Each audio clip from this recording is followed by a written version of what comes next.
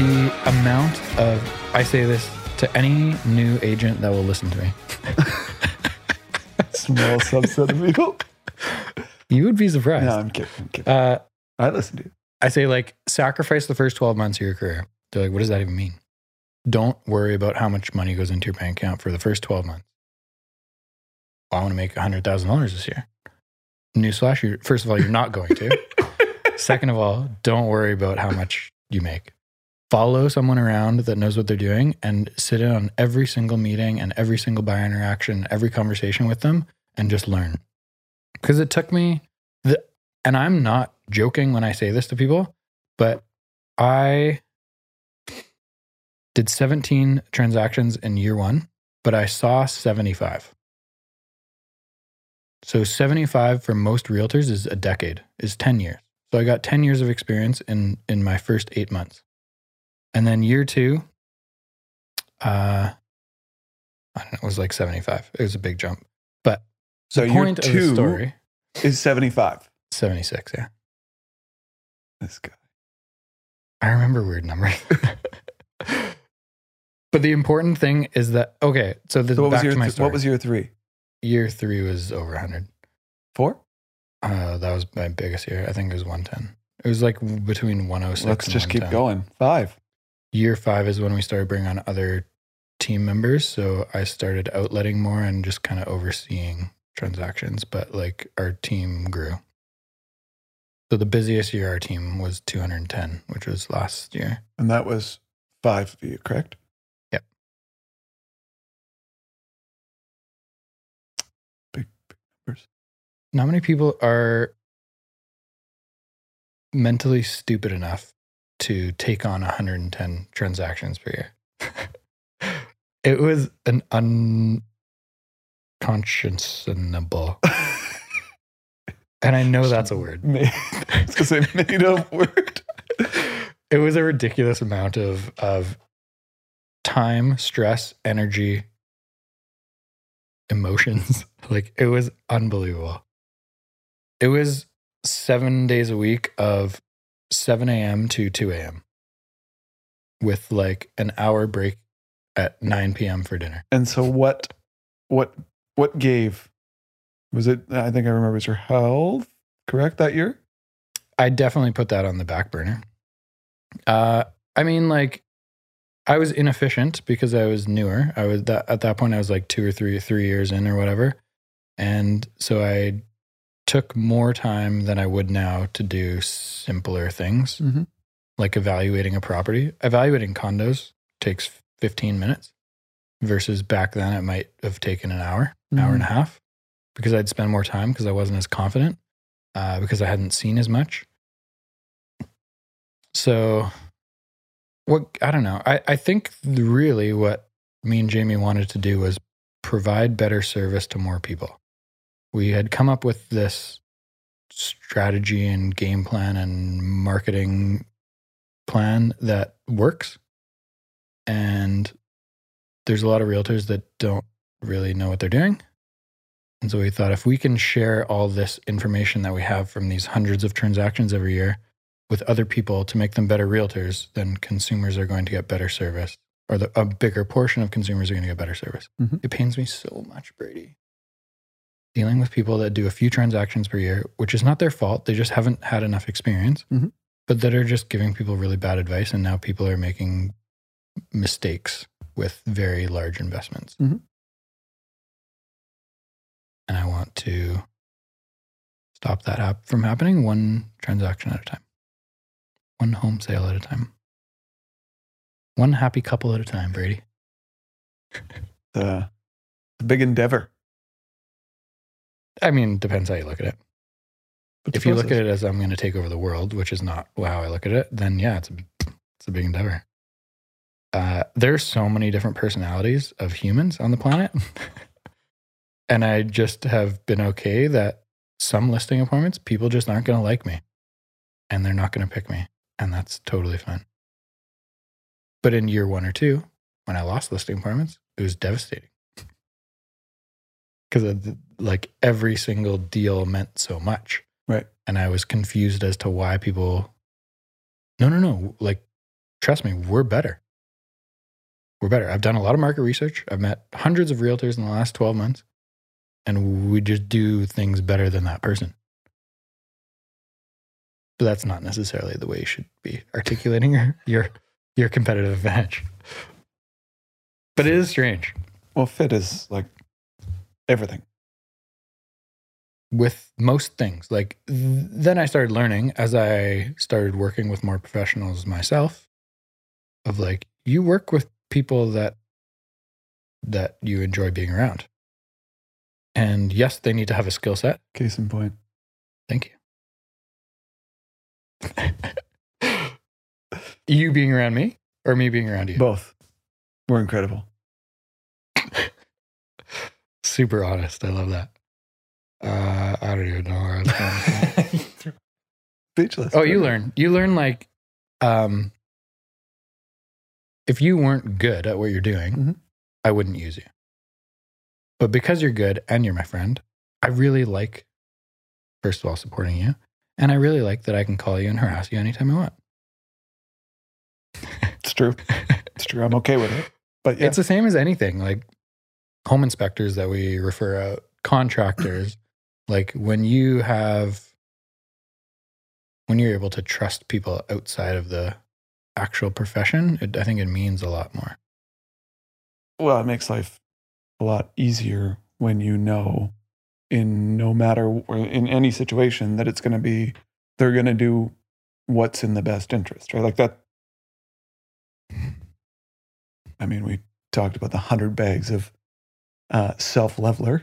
And instantly you're like, well, no matter what you say now, your credibility's gone. It's gone. Like, this is insane that you approached. Don't even have to get into the backstory because I don't really want to talk about it. But Carl knows and you know, but 100 bags of self-leveler, guy came at me 5 days before, felt like a squeeze. Their trust is broken, no matter how much I like that person. And I didn't really like him to begin with. But after that, like, okay, you're gone. Like, there's no way. There's no coming back from that. And that was obviously a subset of something else. But it's everything. It's everything. Trust. Easily, hard to gain, easy to break. Something like that. What's the saying? There's a saying. I do understand that saying, but I also try to not run my life in that direction. I feel like it's slightly counterproductive to make people prove themselves to you. I feel like you are making slow progress instead of potentially making giant leaps quicker. Well, and the hope is dealing with people that, today, for example, right, meeting Derek, borrowing trust, right? Like, that's the realities. But you can get a sense of him and you see who he is pretty quickly. But at the end of the day, sometimes there's fit and sometimes there's not. Simple.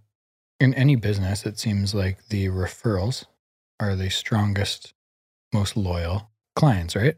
And it takes a long time, a lot of effort, a lot of experience, a lot of trial and error to earn those referral clients.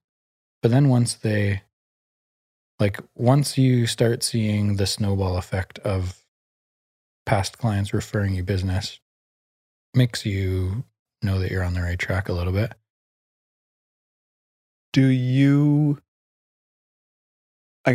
What nurturing do you do for your centers of influence or referral sources or, do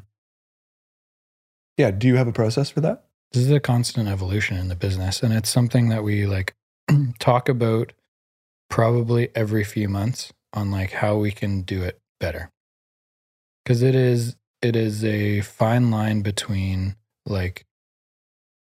making sure that you are reaching out to people, making sure that people know you exist after you buy or sell a home with us, or you invest money with you, or whatever. But also borderline harassing people. People don't want to get 12 letters in the mail and just throw paper into the garbage, right? So it's this balance of communicating consistently. The right kind of annoying is what I heard. Yeah, but I guess in our industry, it's like providing some sort of knowledge, providing value. So the podcast is really great for that. And so our client newsletters that are like or our email newsletters that are monthly are like, check out the most recent podcast where we talk about this. This is what's new with the team. This is what's new going on in real estate in Greater Vancouver, whatever. And it's more just like market updates that we're sharing information or like deal of the month or like places to look for long-term investments or whatever. We do a lot of things. We do stationery. We do like birthday cards and anniversary cards yearly. I'd say the things that are the most fun and personally I get the most value out of, but I think clients probably enjoy the most are those like yearly parties, events. So like July is the fun one that at the brewery with like this year we had 1,600 people there. Most of this is. Did you get to go? Carl was invited. You were invited. You were invited. Marginally offended. You were definitely invited. I was like, if we're selling the condo now, I get to. No, I'm just kidding. You were invited last year. If you deleted the email, that's your fault. I don't remember July. These pricks are annoying me again. Delete. It's okay. That event is awesome, though. I think we had about 350 people this year. The 1,600 is like, it's the Steel and Oak anniversary party that we just like have a tent at and invite all our clients to and give them free beer. So yeah, I think it was roughly 350 people that came out, but those are so fun. And it is like a complete whirlwind of a day because you're just like talking to everyone. So many different people and it's like catching up. How was that neighborhood? Whatever. Oh my gosh, you had another kid. Like it's crazy. But they're really fun and clients love it. And so those types of things I think are really good for client retention and to catch up. Honestly, social media is an unbelievable tool, right? Like hundreds and hundreds of past clients follow us and they feel like they know everything about us and they're updated on our lives. And Jamie moved to North Van and Denny moved to Port Moody and Jamie had another kid and bought another dog and had a cat and got, swiped by a bear and like, but like personal. Totally. And that is a really cool part of being active on social media. Yes, it's good for marketing listings. Yes, it's good for building a brand, but it's also really good for staying in touch with past clients. Even just like the engaging with past clients on social media when they're posting about their lives, you're commenting or saying hello or whatever. I think those are really valuable. But honestly, it's a constant work in progress because we want to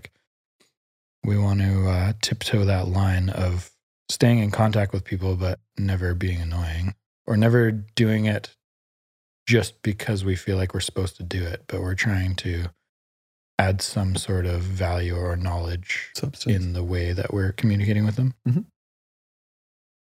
If you have any super exciting ideas, feel free to share them. No, I was looking to steal from you first. Like we want to reach out to people 12 to 15 times a year. That's our goal. 12 to 15. Wow. So a birthday card is one, an anniversary card of when they moved into their new home is one. Kids' birthdays are better than their birthdays. Yeah, but I don't think you're allowed to give kids scratch and win tickets. But honestly, like just even the fact of sending, it's hard because you start having like, how many, I'm blanking on your partner's name. Jamie, how many kids does he have? 3? 3. Right? Like to remember to send 3 birthday cards at different subsequent times and have it there before, it's challenging. Yeah. Like, I don't care about my birthday. The most challenging part of that though is collecting the information. So you have to understand that realtors are not organized individuals. Never have been, never will be. What? We are fly by the seat of our pants, don't know what's going on 24 hours from now. And so collecting extra information on top of all the other information that we have to collect, absolutely, such as a kid's birthday, is a step above where we are today. And again, I mean, again, that's just what I've felt, right? A birthday card for me, I don't care about my birthday. My wife doesn't care about my birthday. It actually is in between two of my daughter's birthdays. It's irrelevant now. It was irrelevant before. Totally. But now it's extra irrelevant. So I get it, and that's a really good idea. I just don't know how that would be implemented retroactively. And again, so it's easier for me. You know, we handle our ESPs for kids, or for parents, so we have their date of birth. But it's one of the things that I wanted to start tracking moving forward, and as we continue to review with people, is like, what's so and so's kid's date of birth? And not that we have to send a birthday card, but in mine, there's stats around generational wealth and the transfer that's coming, $1.3 trillion in assets over the next 25 years, and 90% won't stay with current advisors. Isn't that like 1/100th of how much money Trudeau gave out in the last 2 years? It doesn't even sound like that much money anymore because everyone's just giving it away. True. Trillion is still, for Canada, that's a sizable number. Yes. I'm going to sidestep that one. But you kind of go, and that generational transfer, to me, I was like, that's the money, right? The short game, survive, long game, like thrive.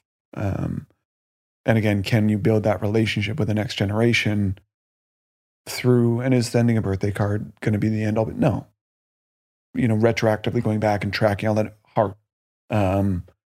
But I think those are the touch points. At least if somebody sent a birthday card to Harlow, I'd be like, oh, how did you track that? Right? Like, that's the first question that comes to my mind. We have a CRM where I'm like, kids' names, dates of birth. Mm-hmm. Even if we don't handle their ESPs, just to like, we have this information so that, you know, even walking into a meeting, hey, there's a meeting, like, hey, how's Harlow? Like, that little thing means more to people than like, happy birthday. Mm-hmm. You remembered my kid's name? Oh, how's Emma? And again, I'm just using obviously myself as the example. Well, not obviously, I'm using myself as the example, but like that touch point, people care. Like, it shows you paid attention. Even though I tracked it in my CRM and wrote it down and looked while I was in the driveway. Half kidding, but doesn't matter, right? I at least made the effort. That's what I've found, right? I say the training of clients or COI or centers of influence or, you know, referral sources. We'll get a referral from a client or it's like, oh, I passed on your name or I did this. The training around that to be like, how did you reach out to us? Like, oh, you know, so-and-so just connected us via email. Absolutely. I find that's a better way because unfortunately, people don't really get in contact. Oh, so I should connect you via email? If you want to, absolutely. But like, I find put the ball in my court, they're actually going to act. And that's the training I've found with a lot of clients now is like, especially if they're the right type of clients, like that, here's how we want to be introduced. Because unfortunately, like, I gave your contact info to Bob. Bob's never going to call. Mm-hmm. Or if he does, it's too late. Like, there's not much we can help with, or somebody else has been like, just there's too much noise. I find like that's the training I'm doing with a lot of the clients we want to work with. It's like, hey, you should meet this person. Great. Can you connect me via email or connect me text message? Easier too, right? That adding that little bit of layer, I guess. I don't know what to call it, but those are the things we've just been trying to put a focus on for our centers of influence or our referral sources, where it's like, great, you passed on my name. Doesn't really mean much, right? Unless the person acts, which in my industry is seldom. So, and again, I don't know how to make it so that like the client you want to work with that's, you know, selling the $2 million home, I don't know, I'm just using that as an example for you, or, you know, an up and coming business owner, like those are the things where it's like, how do we get that intro early to be in the conversation. So as they grow, like our foot's already in the door. I don't know. I don't have an answer. And I feel like financial literacy and investing is very intimidating for people. Numbers. They always feel like, regardless of how much money they have to invest, 50 grand, 100 grand, 500 grand, doesn't matter. They always feel like, I don't know if, like, will he make fun of me that I only have 50 grand to throw at him? Like, I think that is pretty common. Versus real estate is like, no, I need to move tomorrow. Yeah. And I'm going to sell my 1-bedroom condo because my wife just had a kid and we need to move immediately. Yeah. Right? Versus there's urgency. I've got 50 grand. Maybe I'll call him when I have 100 grand saved or what, whatever. Yeah. I was with a client, older client.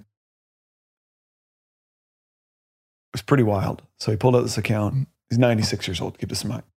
Have I told you this one already? I don't think I have. Good for this guy. 96 years old. Pulls out this account. I had no idea it existed. But he's like, oh, I have this extra here. And I'm looking at him going, oh, wow. He's like, it's incredible. And I was like, oh, okay. I'm taking a look at it. I go, a bank account is incredible? So it was actually invested. Okay. And I was like, sorry, how long have you been contributing to this account? He goes, since I was 16. Whoa. Right? And I was like, how much have you been putting into it since? He's like, $97 a month since he was 16. And I'm like, holy, like you've been doing this for 80 years. One, how did you afford like 80 years ago? Good point. $97 relative. He was in the military. He's like, I wasn't spending anything, so I just decided to save it. And I never really stopped. And he never increased the contribution. That's on that account. Like, again, he's not poor by no means. He's got other challenging issues now. But honestly, the actual underlying investments were not great. But the sheer time to accumulate, I was like, I mean, obviously I haven't done anything. None of us have combined. We actually haven't done anything for almost, well, maybe close 80 years, been alive. That's about it. Yeah. Right. Yeah. Like, but I was just so shocked at the sheer habit of accumulation over that. Like, it makes sense. I get it, but just, and then I was also a little like, why didn't you tell me about this account sooner? Why, like, I wish I knew it existed. He's like, well, it's incredible. And I was like, okay, I'm not going to bash it other than the habit is incredible. Yeah. Yeah. The habit is incredible. 80 years at $97 a month. I think it was worth just shy of 3 with the underlying investments, but just sheer accumulation. So come back to that, like $3 million. No, 300,000. Oh, Jesus. No, again, not like no, but just do them at $97 a month. So what's that? 12? Do you have a calculator there? What's 1,200 times 80? I can't do that math in my head. 12,000. No, I can't even. I'm not even going to bother. 100 years is what? 120. 1,200 times 80. 1,200 times 80 is 96,000. So tripled almost, but just the sheer time. So like that person, and that's that financial literacy side of things. You know, most people will never do that. That's obscene. Challenge accepted. $97 a month, Brady. 80 years. Here we go. Hold on, I'm 33, so 80 years is going to be putting me to 113. I could make it. But it was just, I was like flabbergasted, right? Like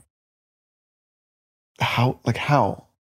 And I should have gone back and seen what, like, well, 80 years ago, what's $97 a month, and with inflation, like, what is that in today's dollars? Yeah. But yeah, never increased it. 300,000, to be completely honest, over 80 years seems very low. But on what did we say, 96,000? But that would be like, yeah, but that would be like a low interest savings account. That's not like you're compounding yearly at 8 or 10%. I think he was like 4.5 over 80 years. Like some of the companies that it was like a Canadian equity fund or whatever he was in don't exist, right? Like there's probably many companies within that have bought, sold, bankrupt. That's why I said the underlying investments were actually not that great. It was just the sheer time, habit and time. And I was like, whoa, okay. Like how did, again, 80 years is incomprehensible. Like, I can't comprehend that, obviously, at our ages. As I said, the only thing we've done for more than 80 years is live between the three of us. Fair enough. But that literacy to say to the individual, it's like, I only have 50. It's like, well, you got to start somewhere and like, look at this individual. Have it over and over and over again. Running, real estate, advising, this film room, right? Like, this didn't happen overnight. Habits. Essentially. I mean, like, the last 3 years has gone very fast. Very fast. What did you say? 120 episodes? Is that what you said? Yeah. Episode 1 to like 7 or 8 was in your dining room, in your 1-bedroom condo. Right. That's right. Yes. 1 to 7. Yeah. We didn't know what the hell we were doing. I think we wore costumes to one of them. I mean, Halloween is here. Remember? Dressing up I think for it was it. Steve. Oh, yeah. I think we wore costumes. I don't know. I did some dumb things early on. I bought a bunch of t-shirts that I thought were going to be cool. And I was like, this is uncomfortable for me. So if I wear a funny t-shirt, at least I'll be like the funny guy that's on the video on YouTube.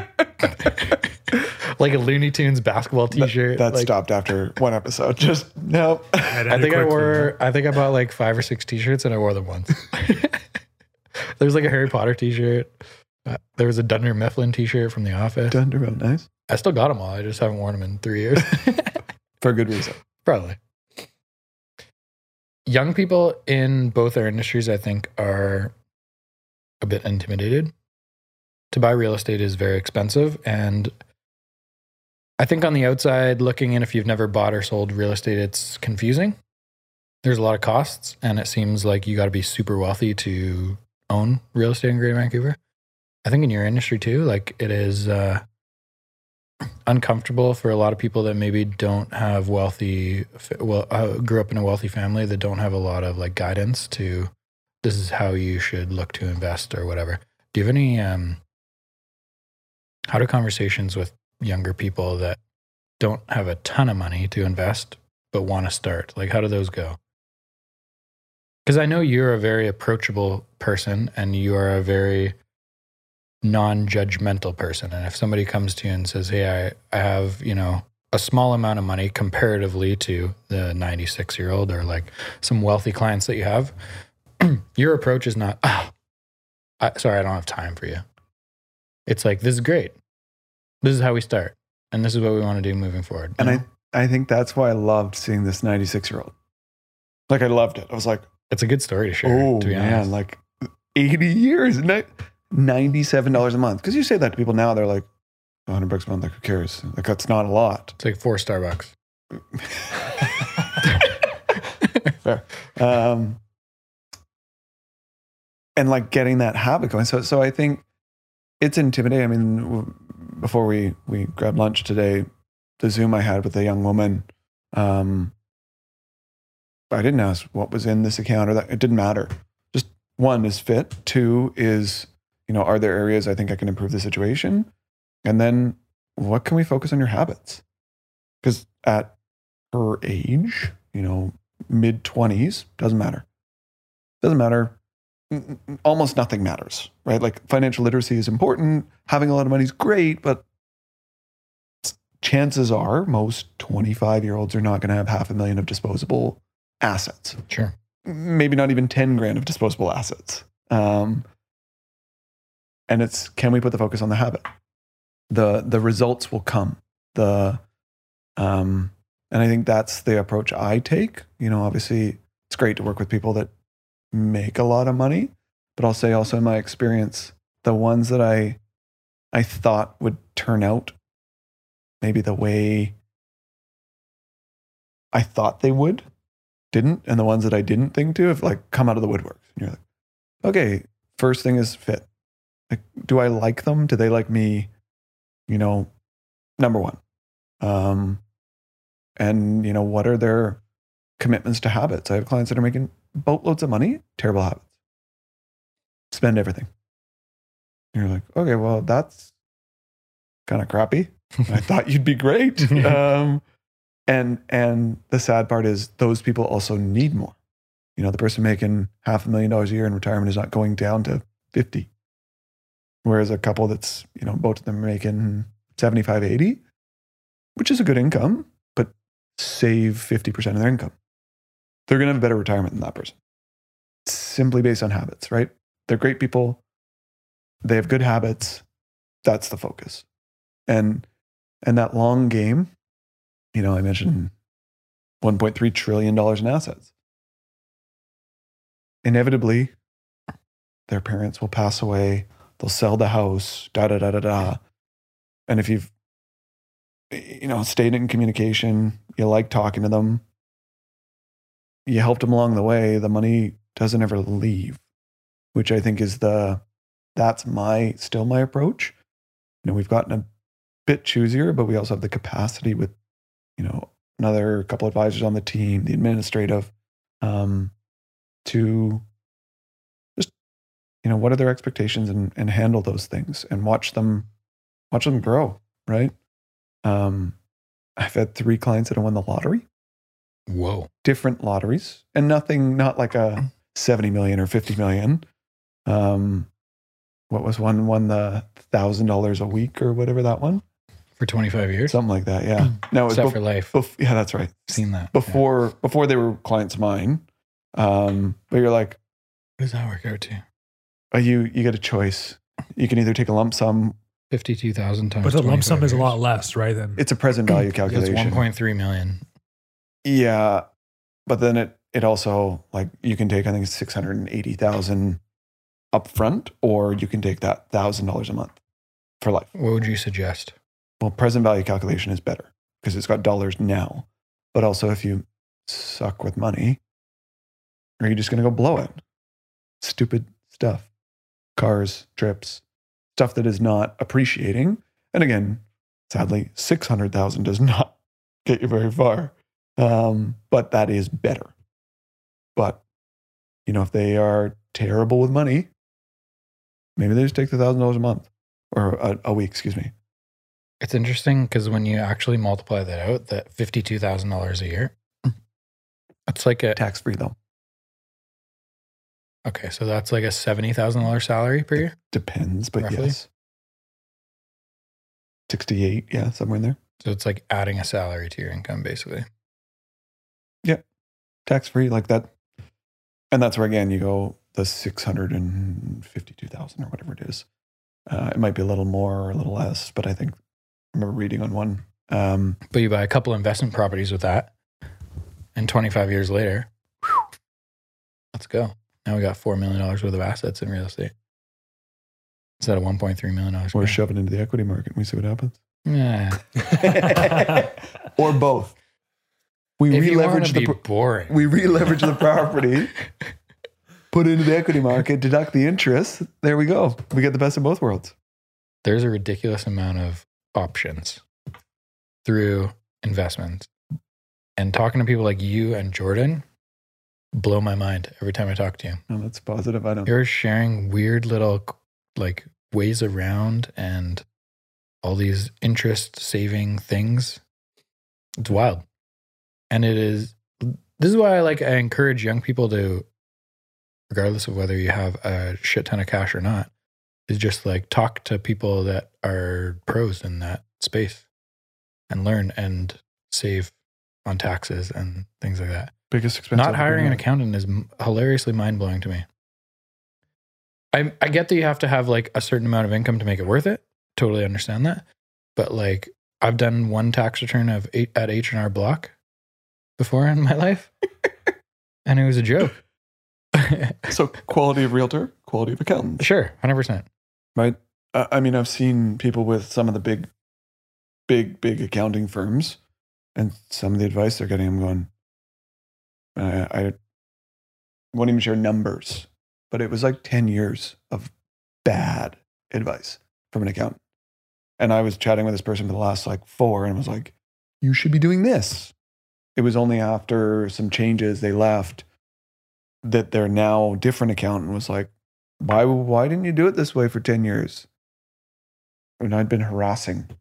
And again, I'm not an accountant, but just simple holdco, dividend down, don't pay personal tax, or defer. You will pay it eventually, to full disclosure. But like that, defer. And we were out for lunch. and I drove the knife in, unfortunately. Did you ever calculate how much in taxes you paid that you could have deferred out and how much more money you would have had? And over the bull market, what that would have been? He goes, you're a dick. I'm like, but I'm glad you did it now. But again, big firm, bad accounting advice. Mm. So I think in any industry, but yeah, tax, single largest expense you'll ever pay in your life. And I think, obviously, not to jump into it, but like people always get caught up, especially mortgage rates jumping, right? Today, 50 basis points. I told you we'd talk about it. Like the immediate reaction, pay down mortgage, which it is super important and it feels good. What's one of the analogies I heard? You'll never see people you see people light their mortgage on fire when they pay it off. You'll never see people light their portfolio statement on fire, even though it's actual money, right? Like that's real money versus paying off your mortgage is like, you just don't have any debt anymore, right? So it feels good. And I battle with people like, I want to pay my mortgage off as fast as possible. And you're like, let's look at this as a math equation. If you had a set amount of dollars, 10 grand, 5 grand, 50 grand, whatever the number is, what are our options? And what is better from a math equation? One's a guarantee, one's not. I'm not saying one's like, it's better. It's probably a balance is the realities. But if you could save tax at 50% and then use that return and put it on your mortgage, we're getting the best of both worlds. Or even diving into, one of my favorites was pay off my mortgage off as fast as possible. Like, oh, amazing. What are you going to do when you pay it off?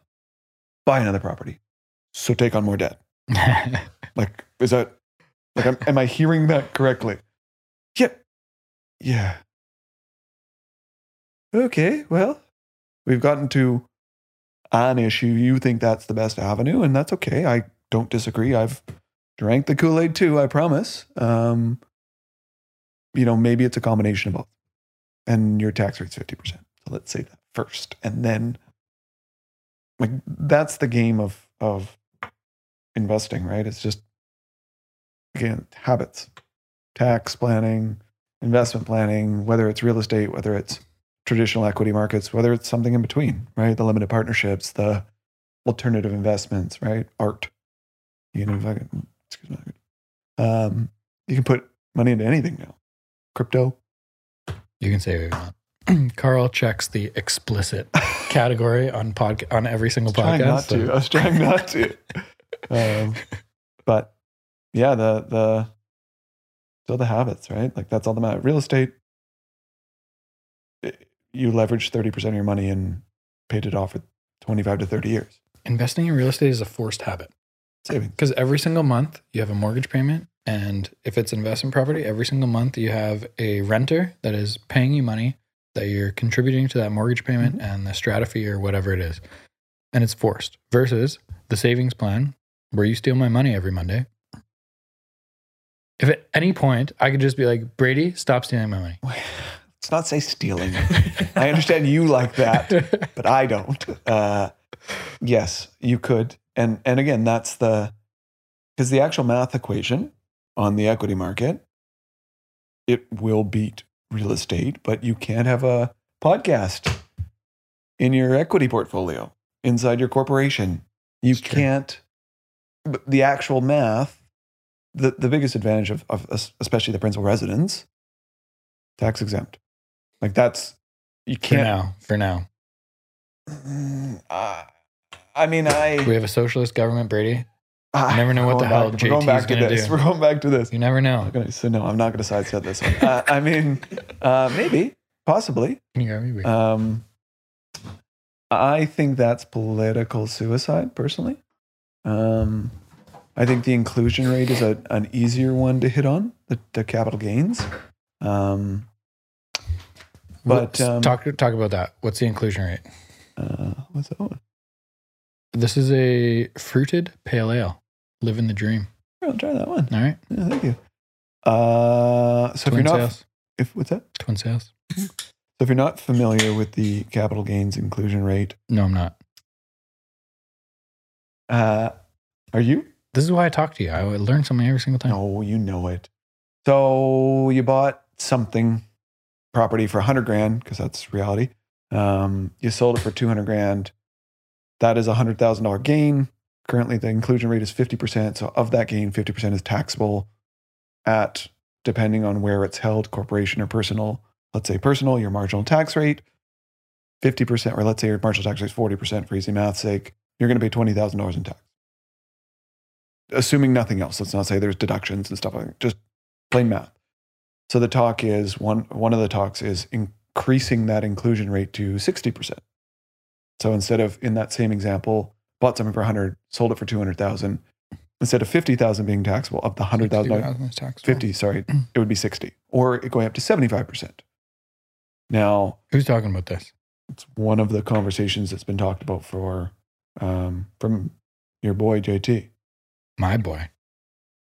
I never voted for JT, and I will not vote for JT moving forward. This is a political message from me.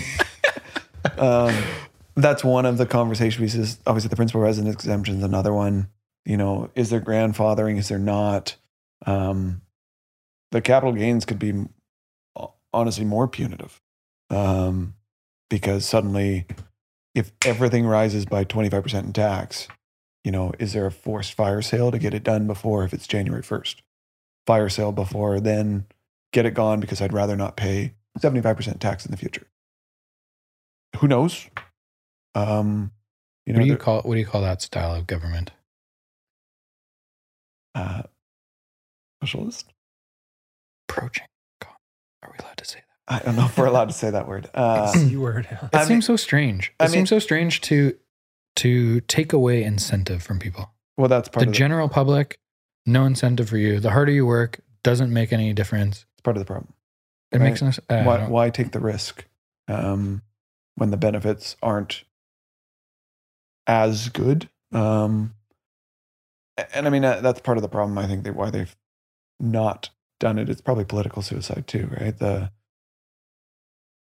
realities are what's in our control, because by the time we are actually selling things, you know, either retirement or death, the rules are going to change 40 times over. You're going to live to 113.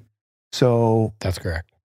80 years, lots of things are going to change.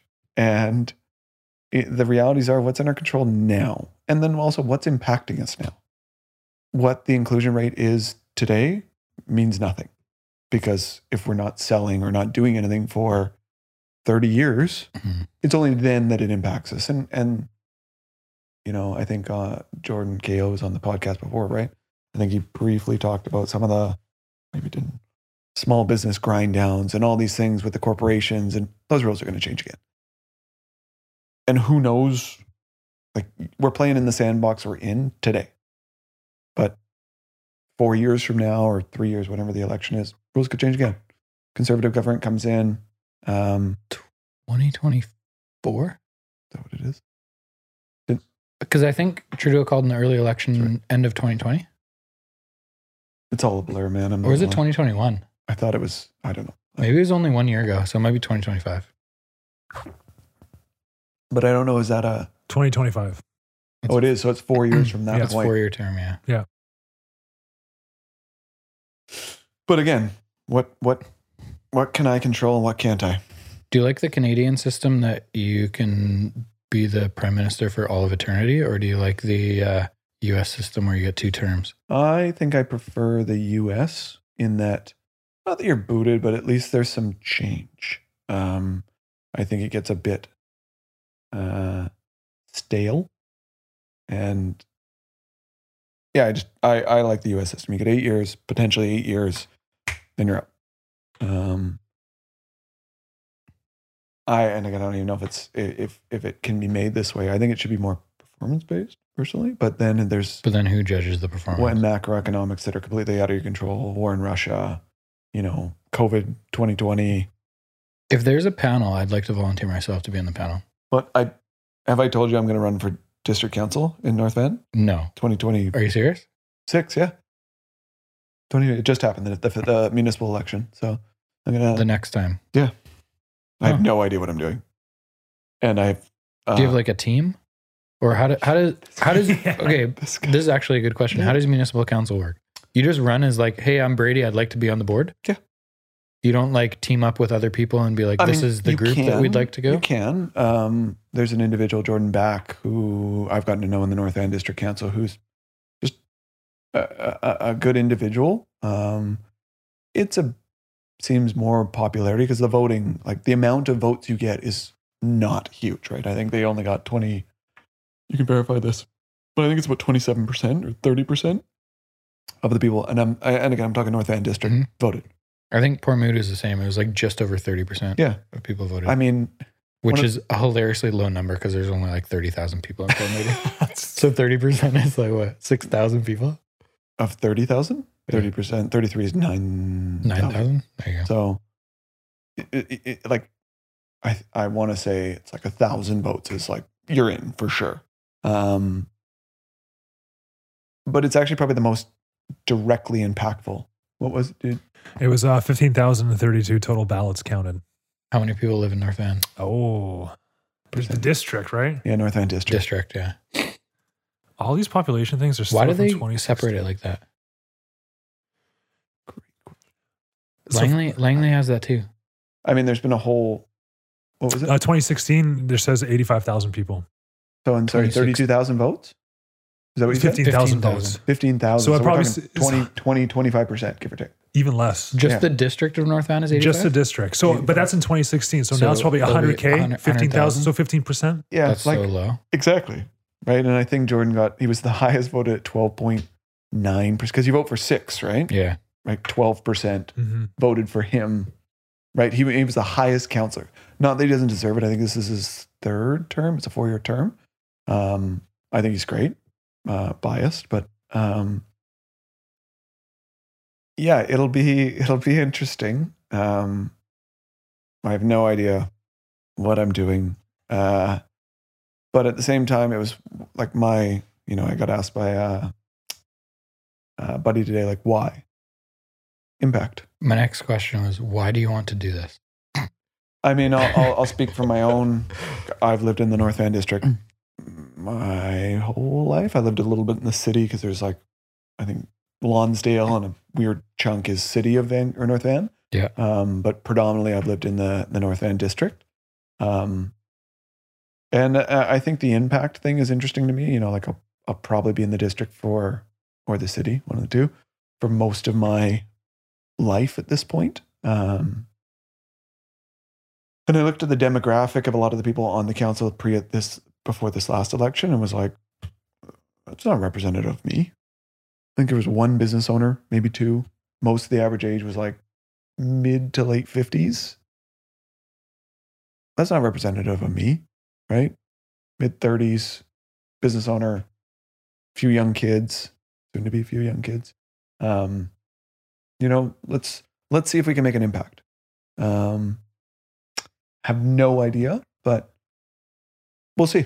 It could be a huge flop and real reality check of, people don't think you're that good. But at the end of the day, like, we'll see.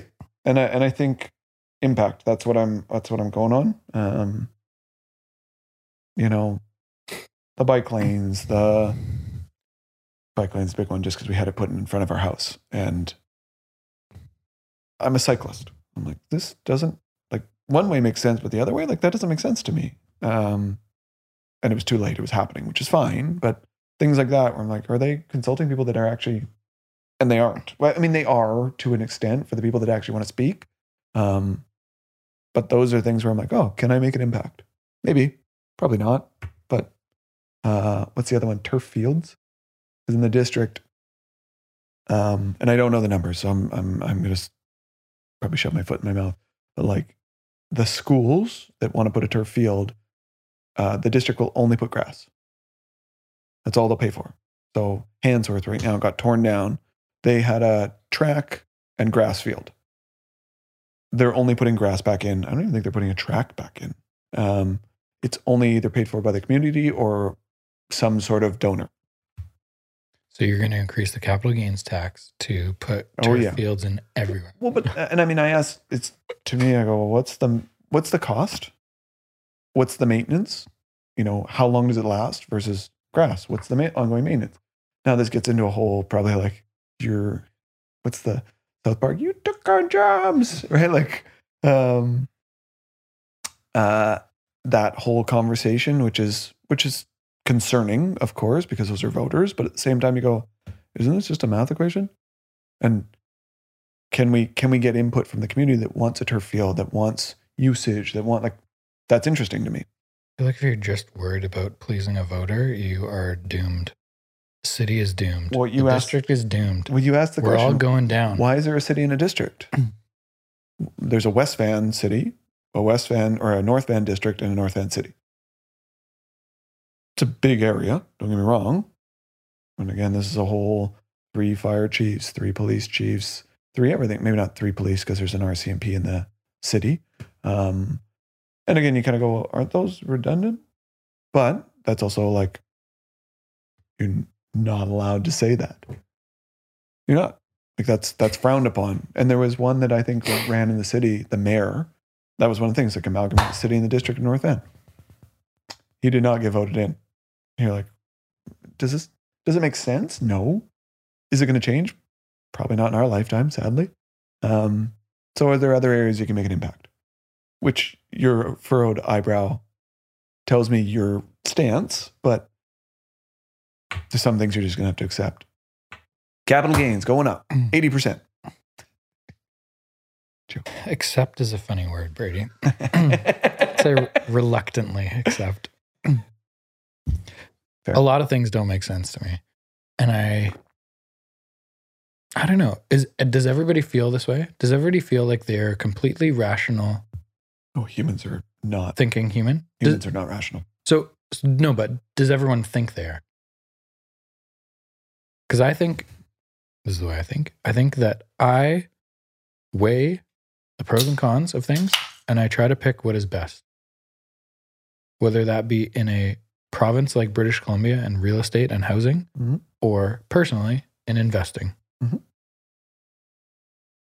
I don't let emotional, like my feelings, get involved in something that is so much bigger than that. Like housing is such a hilarious topic in Greater Vancouver, and each municipality is drastically different in how they deal with new construction. And Poco is on fire and unreal. And I love Poco, and the mayor of Poco is a freaking rock star.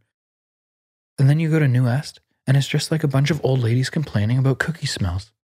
Dude, it is, go to a council meeting in New Westminster, you will have ammo for your comedy routine for years. It is unbelievable. It's unbelievable, man. My brother bought a single family house in, him and his brother-in-laws are developers. They bought a house in Queen's Park, 1930 something. Is that heritage? I mean, like Queen's Park put it in this heritage referendum or whatever cool, fun word you want to use after heritage. Insert here. That anything pre-1941, you have to get a heritage review so that the city can tell you if it has heritage value. And if it has heritage value because Sally has a feeling towards the turret on the front of the house, then you can't tear it down. You have to use the structure. So they planned to use the structure, but they went to the city and they said, what do you want us to do with this structure? It's an old house. Hasn't been touched in 85 years. It's going to fall over if we don't do something to it. What would you like us to do? They're like, well, we want more young families to go into Queen's Park. Okay, great. Young families don't have $6 million. Would you like us to make it a duplex? Yeah, we'd be open to that. You were allowed to do, or the city is allowed to put laneway homes in now. Would you like us to put a laneway here? Yeah, it's on the corner of 2 streets. You can have the duplex on the front, you can have the laneway facing the other street. Sounds good. So they go through the process of getting architects to draw these plans. They're going to lift the house. They're going to move it up. It's already laughing. Hold on. Lift the house, move it up. They get plans so that this like 3,200 square foot house now is going to be, I don't know, 3,800 square feet, but divided down the middle to be two 1,900 square foot duplexes plus a laneway at the back that is facing the other street. So he says, like it. It's exactly what we talked about. Queen's Park committee has a meeting, and Sally shows up. You're not allowed to say Karen anymore. Say dozens of Sallys and Karens. There was a few Karens show up, and it's just like, I remember walking down that street, and my friend Karen across the street, her mom made the best cookies, and there was this smell, and these developers, they're just ruining our community. How is that relatable, Sally? First of all, you're 96. You haven't contributed anything to the city for 3 decades. Maybe more. What are we doing here? And then Papa Barry in the back puts up his hand, and he says, first of all, he is disgruntled, and he shares his displeasure with everything that's going on. And then at the end, he says, if projects like this are allowed in my city, 10% of the profit should be distributed throughout all the owners in Queen's Park. This is not actual fact. This is 100% fact of what happens at Queen's Park committee meetings. 10% of the profit gets distributed to me, like to neighbors. Do they contribute? That makes total sense, right? Like, hey, you contribute? Brady, you had a client that made $1 million last year? Perfect. I should get 10% of that. I feel like I should too. Just saying. It's outrageous. And then city council wants to get voted in next year. So like, hey, unfortunately, Sage Construction, we, yeah, you can't do that. Like, well, you told us to do this. What do you want us to do now? And so eventually it just went to like, okay, we're just going to update the kitchen and bathrooms and get rid of this thing because you won't let us do anything. So this, ladies and gentlemen, is the biggest number one reason that housing is unaffordable in Greater Vancouver. Because municipalities and councils on municipalities who get to determine what can be built in cities are more concerned about getting voted in a few years than they are about housing supply, housing affordability, infrastructure, more amenities. They don't care about any of that. They care about making the Sallys happy. Well, unfortunately, and getting Sally voted and from Sally. Karen and what do you call him? Bob? Papa Barry, yeah. Papa Barry in the back there, put up his hand. Sadly, are the ones that are in that 15,000 in the district that actually vote. Agree. That's the sad reality. Now, I think what's also intriguing to me, even looking at the district council, that like there's compensation. It's not a lot. I don't even know what the hourly commitment will be. But it's not like, I actually thought I'd donate half of it. That was my, this isn't for money, right? Like I want to help and make an impact and donate the money or half the money. I know you get the tax credit, so I like that too. But at the same time, I was like, oh, like this isn't the compensation that's the important part to me. And I wonder, and not to say that people shouldn't get paid for what they do, but like sometimes that is maybe more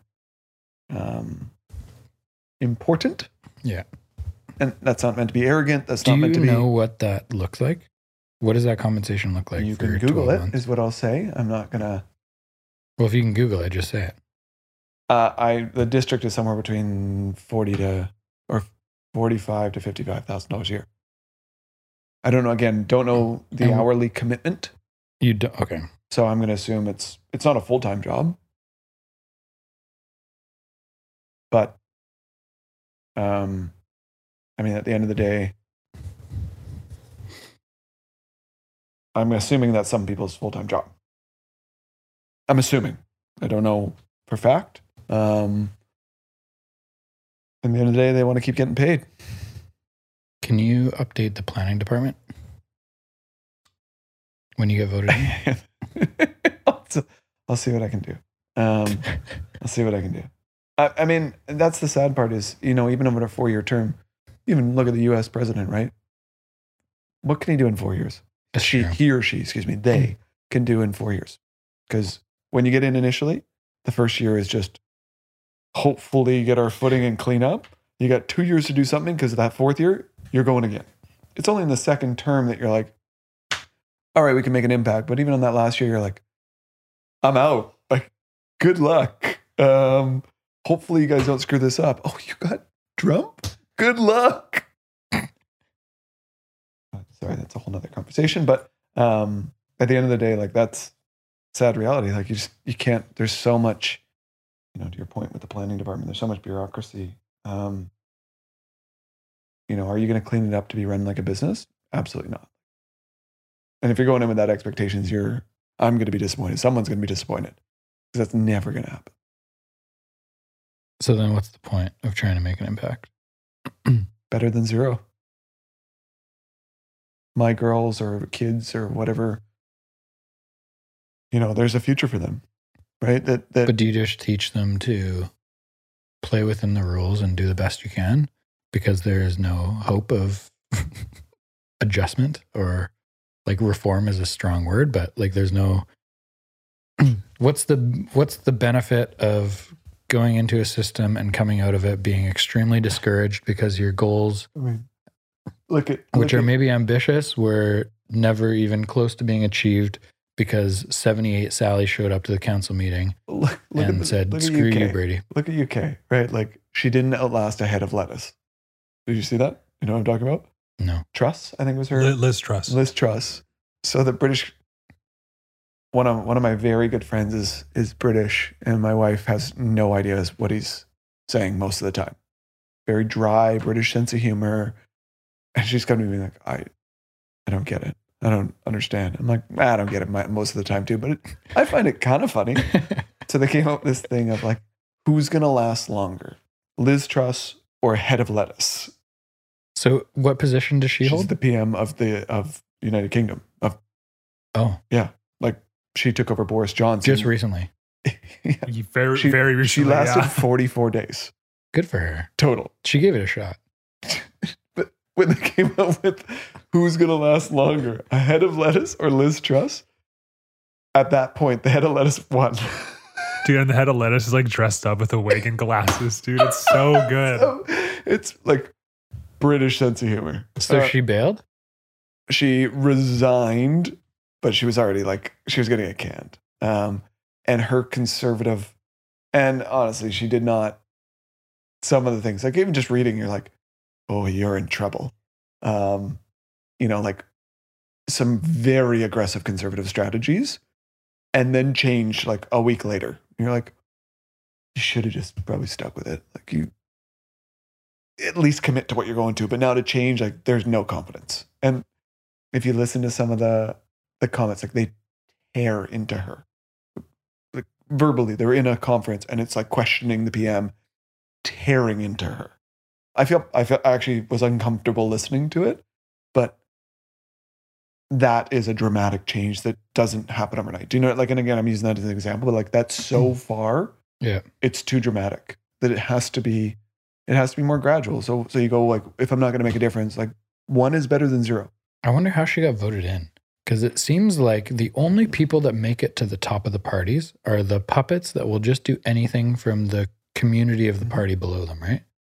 Like, even look at JT's interviews from, how long has he been Prime Minister? 7 years? Something like that? No, it's got to be 5 now, right? Or That's nice. Only 5?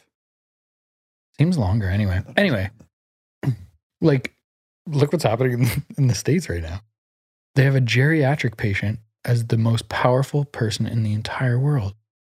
He can't ride a bike or form a sentence. I mean, this person is running Trump the United wasn't young States either, too, right? Like, it's sadly the time it takes to get there and the backing it takes to get there.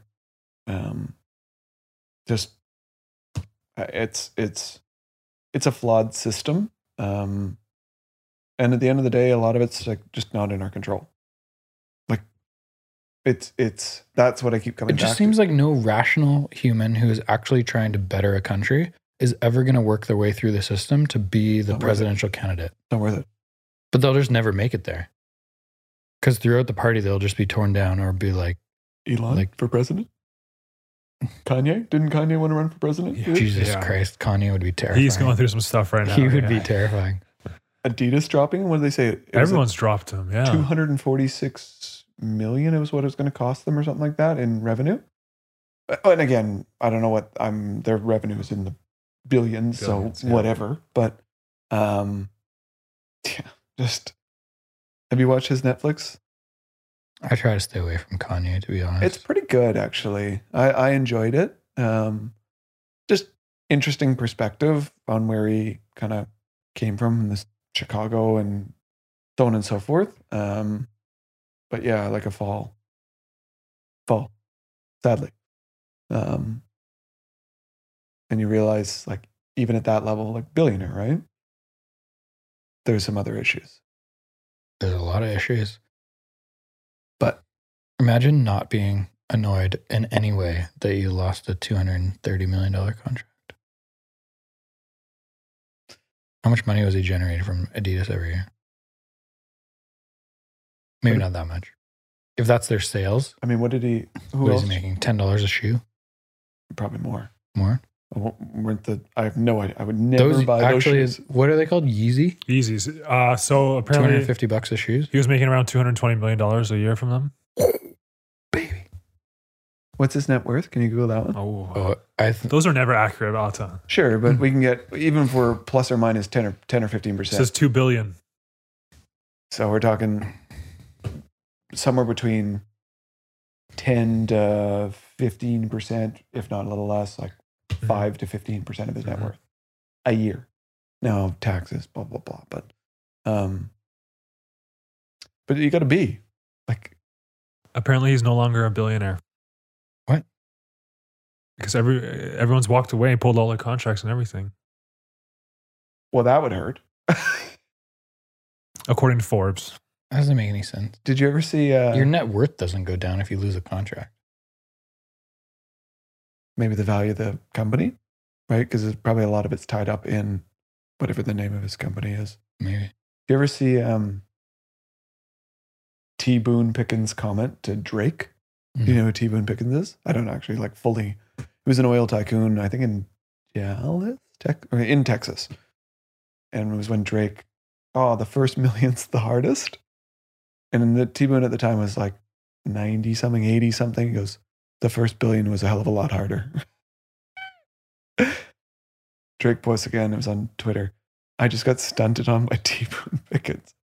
Old oil white guy, right? Like, but $1 billion is 1,000 million. That's a lot. That's a lot. Like, I know it's incomprehensible again until you're at that level. Nobody actually needs $1 billion.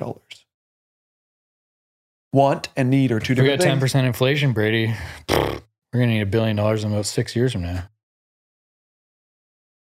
Interest rates are they going? Yeah, do that. Fucked.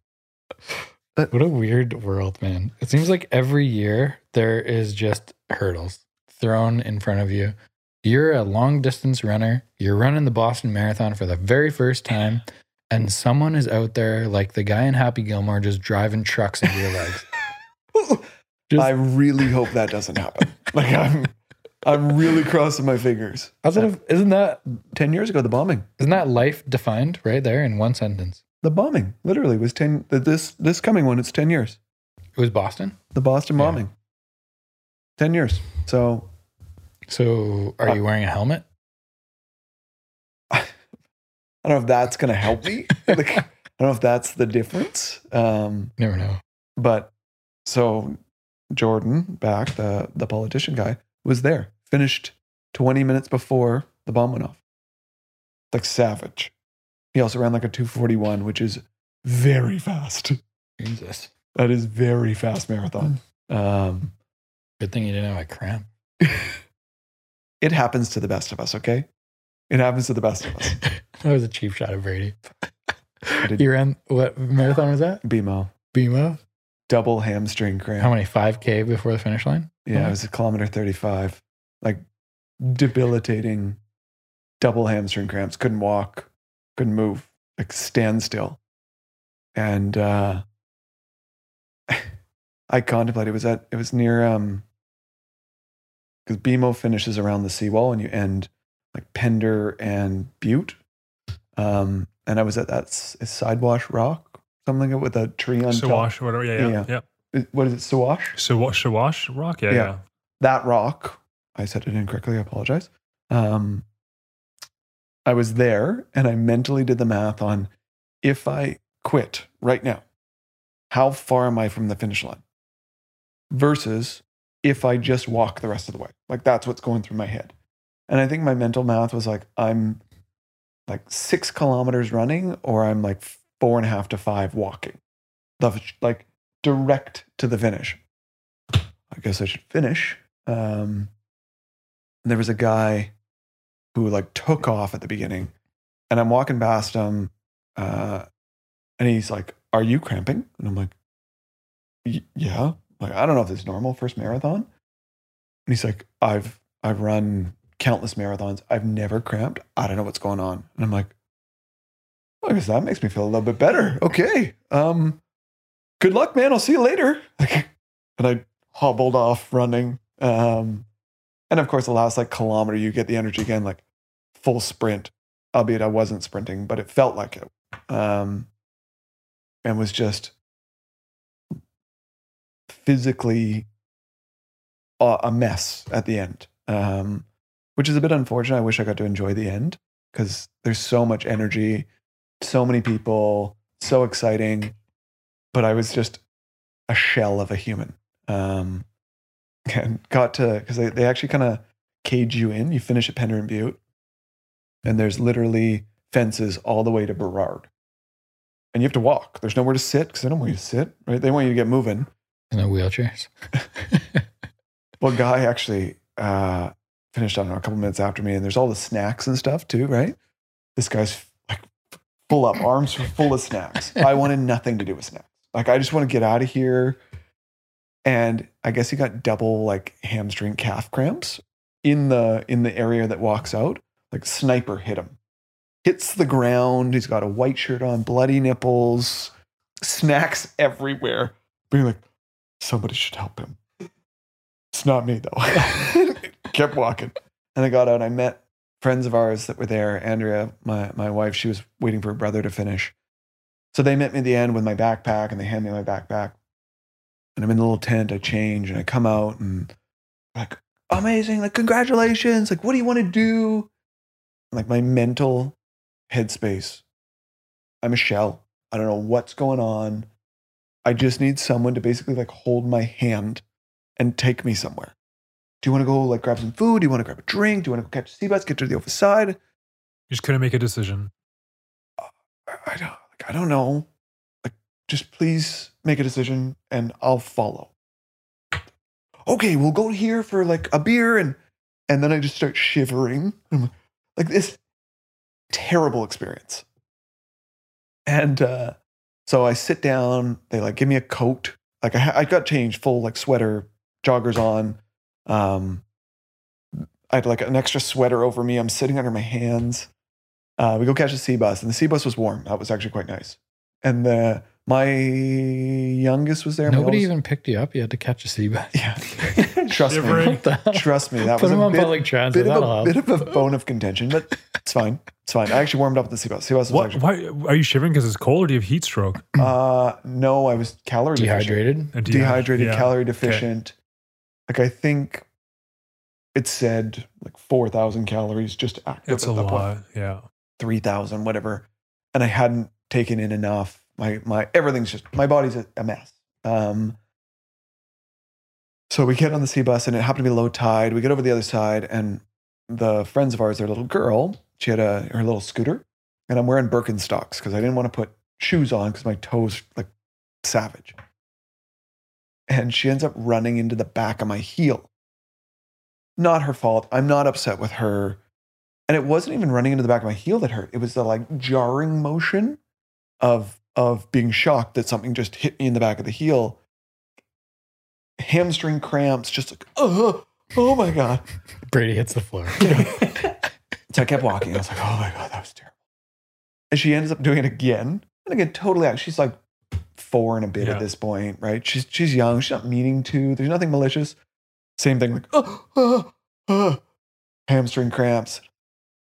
Ruby, please, I just need you to go in front of me, honey. Like, I can't, I don't know what I'm going to do if you do it again. And of course, like, she's the sweetest little girl.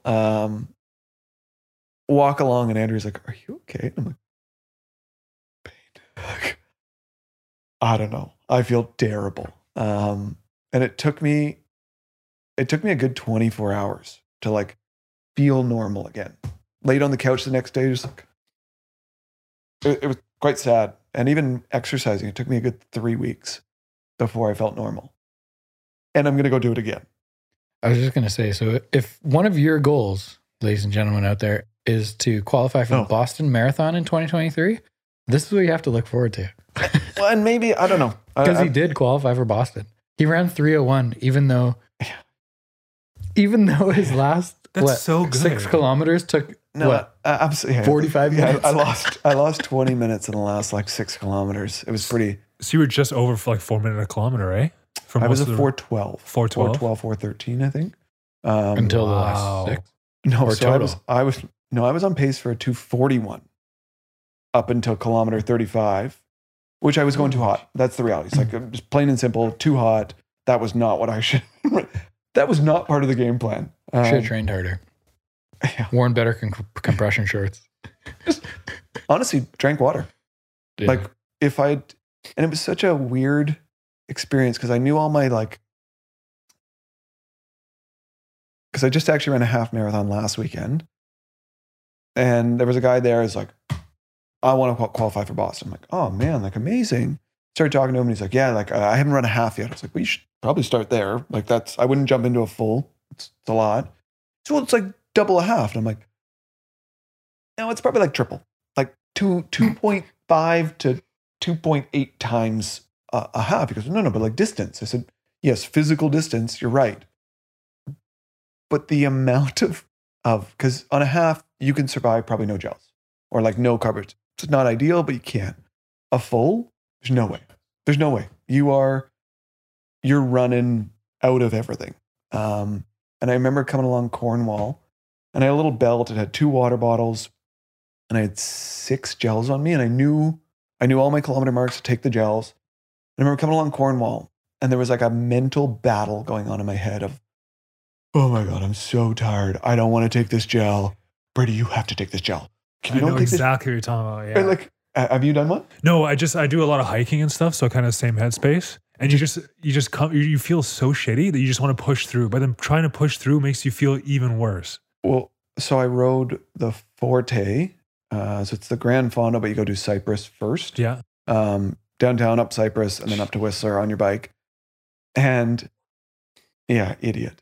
Thank you to my wife, actually, like for allowing me to train for this. Training on Saturdays was ride from our house or ride from Lynn Valley over to Cyprus, up Cyprus down, up to First Lookout, ride home. Like that was a ride, up Seymour, down. That was a Tuesday. So I'm riding along, and if you know on the road, Sea to Sky Highway where the dam is, it's Daisy Lake, I think is what it is. And I remember getting this feeling like behind my eyes, and I had a gel and a bar. So I took in the gel quickly, and I started eating the bar, like shoving it in my face. I'm out of water at this point, and the aid station's at Brandywine. So I got a little bit to go, and I remember being like, uh-oh. And I dropped about 25% of my bar, and I was like, please don't let that be my downfall. Like if that's the difference, I'm in trouble. And it was like somebody turned the lights back on about 15 minutes later. And I was like, okay, got to Brandywine, refilled, felt great the whole way. But same thing in this marathon, like just fighting to get this gel, like put my arm behind, pull out a gel, take it in, go. Yeah, it was an experience, and I'm hoping to have a better experience at Boston. But do you remember our last podcast? I was in your condo. Yeah, I listened to it today. And one of the things you said is that you're not a runner and you don't want to be a runner. And yet we find ourselves talking about you battling through dozens of cramps to cross the finish line in a ridiculous amount of time. You're talking about doing a marathon in 2 hours and 50 minutes, which is absolutely outrageous. Target. And you cramped and basically crawled the last 6 kilometers. I saw his knees. He crawled. Actually, yes. In it was 3:01. It was painful. So you're a runner now. I would consider myself a runner now. Unfortunately. Why? So, very simple question. Why? Because I like running. I feel very mental clear when I run. But 30 minutes is great for me. 3 hours to me, I would rather hit myself in the head with a hammer 100 times. Yeah, I don't have a good answer, is what I'll say. It started with, if you're familiar with Strava. Are you familiar with Strava? Yes. Are you on Strava? No, I do not give a shit what other people are doing. I don't actually Do not care. So I'm a competitive individual, and it started with Andrea when we had Emma, our second child, March 2020. She's like, I want to get fit. Emma. Yeah, she's jacked. My month-old is like, let's do this. Although she ran around a 400 meter and ran the whole thing, 2.5 years old. I was actually really impressed. She told me like 6 times during this, we ran around Handsworth School for this race. She told me 6 times, I'm so tired. It was really cute. She kept running. I was like, great job. Were you running beside her or walking? I probably could have, but I was gonna shuffle a bit more. Harlow, I thought she'd stay with us. She took off. And then at the end we get there, she's like, I beat you and Emma. Yeah, where'd you go, Dad? I was like, oh, I like this competitive fire. I can build on this. So Andrea wanted to get fit again. She's like, let's start running. And I'm like, so we end up buying a jogging stroller. And we start running. I'm tracking on Strava. And I went out for another little run. And if you know anything about Strava, there's segments. And this is how my running started. And they're effectively like different routes. Yeah. And if you and I run it, it shows how fast you ran it, how fast I ran it. And then it shows who's run it the fastest. So I thought like these are totally unattainable. I went for a run. I was like 5th. And I'm like, well, I can go faster. Absolutely. I can buy shoes that'll propel me forward. Before the shoes. I'll get to the shoes. Shoes are sweet. So I end up like a couple days later just gassing myself. 500 meters. I couldn't run after it. Like I actually had to walk home from there. It was 200 meters, but I was so messed up. Like after I was like, but I got the segment. And I was like, oh, this is addictive. You got it means you're faster than the fastest. He's on a leaderboard. And I got the crown. I got the crown. Like it's gamified, right? And I was like, I wonder what other ones I can get. So I just started being a crown hunter, which is totally frowned upon. And you literally go around and pick off people's. Why is that frowned upon? Isn't that what the app is designed around? Yeah, but again, if a real runner, because it's all relative. There's guys I like train with that are faster than me, right? So, you know, I had a running coach for the BMO. His best marathon's like a 2:10. So he could steal anything he wants from me at any point without really breaking a sweat. But he's not as insecure as you are. Absolutely. I need as much validation as possible. But he, so like, it's kind of frowned upon in that sense. Like I'm going after this guy's crown when he was probably jogging it and I'm like full out sprint. But that's what got me into running was like, oh, like we would build our runs around chasing a segment and I'd leave the girls with her. I tried getting a few segments pushing the kids, a little hard. And then I ran a half marathon, Seaweed's virtual half marathon in 2021, and never run over 12. I heard there's a good party gift for that one. That's the Lululemon one, right? Yeah, they do like shorts, and the party afterwards is supposed to be great. But this is a virtual because it was 2021, so no due to COVID, nothing. And my goal was an hour 30, and I ended up running an hour 26. I was like, oh. And my buddy had just run Boston, and he was like, you got to do Boston. I was like, I don't know if it quite works that way. But of course I said, sure, I'll try.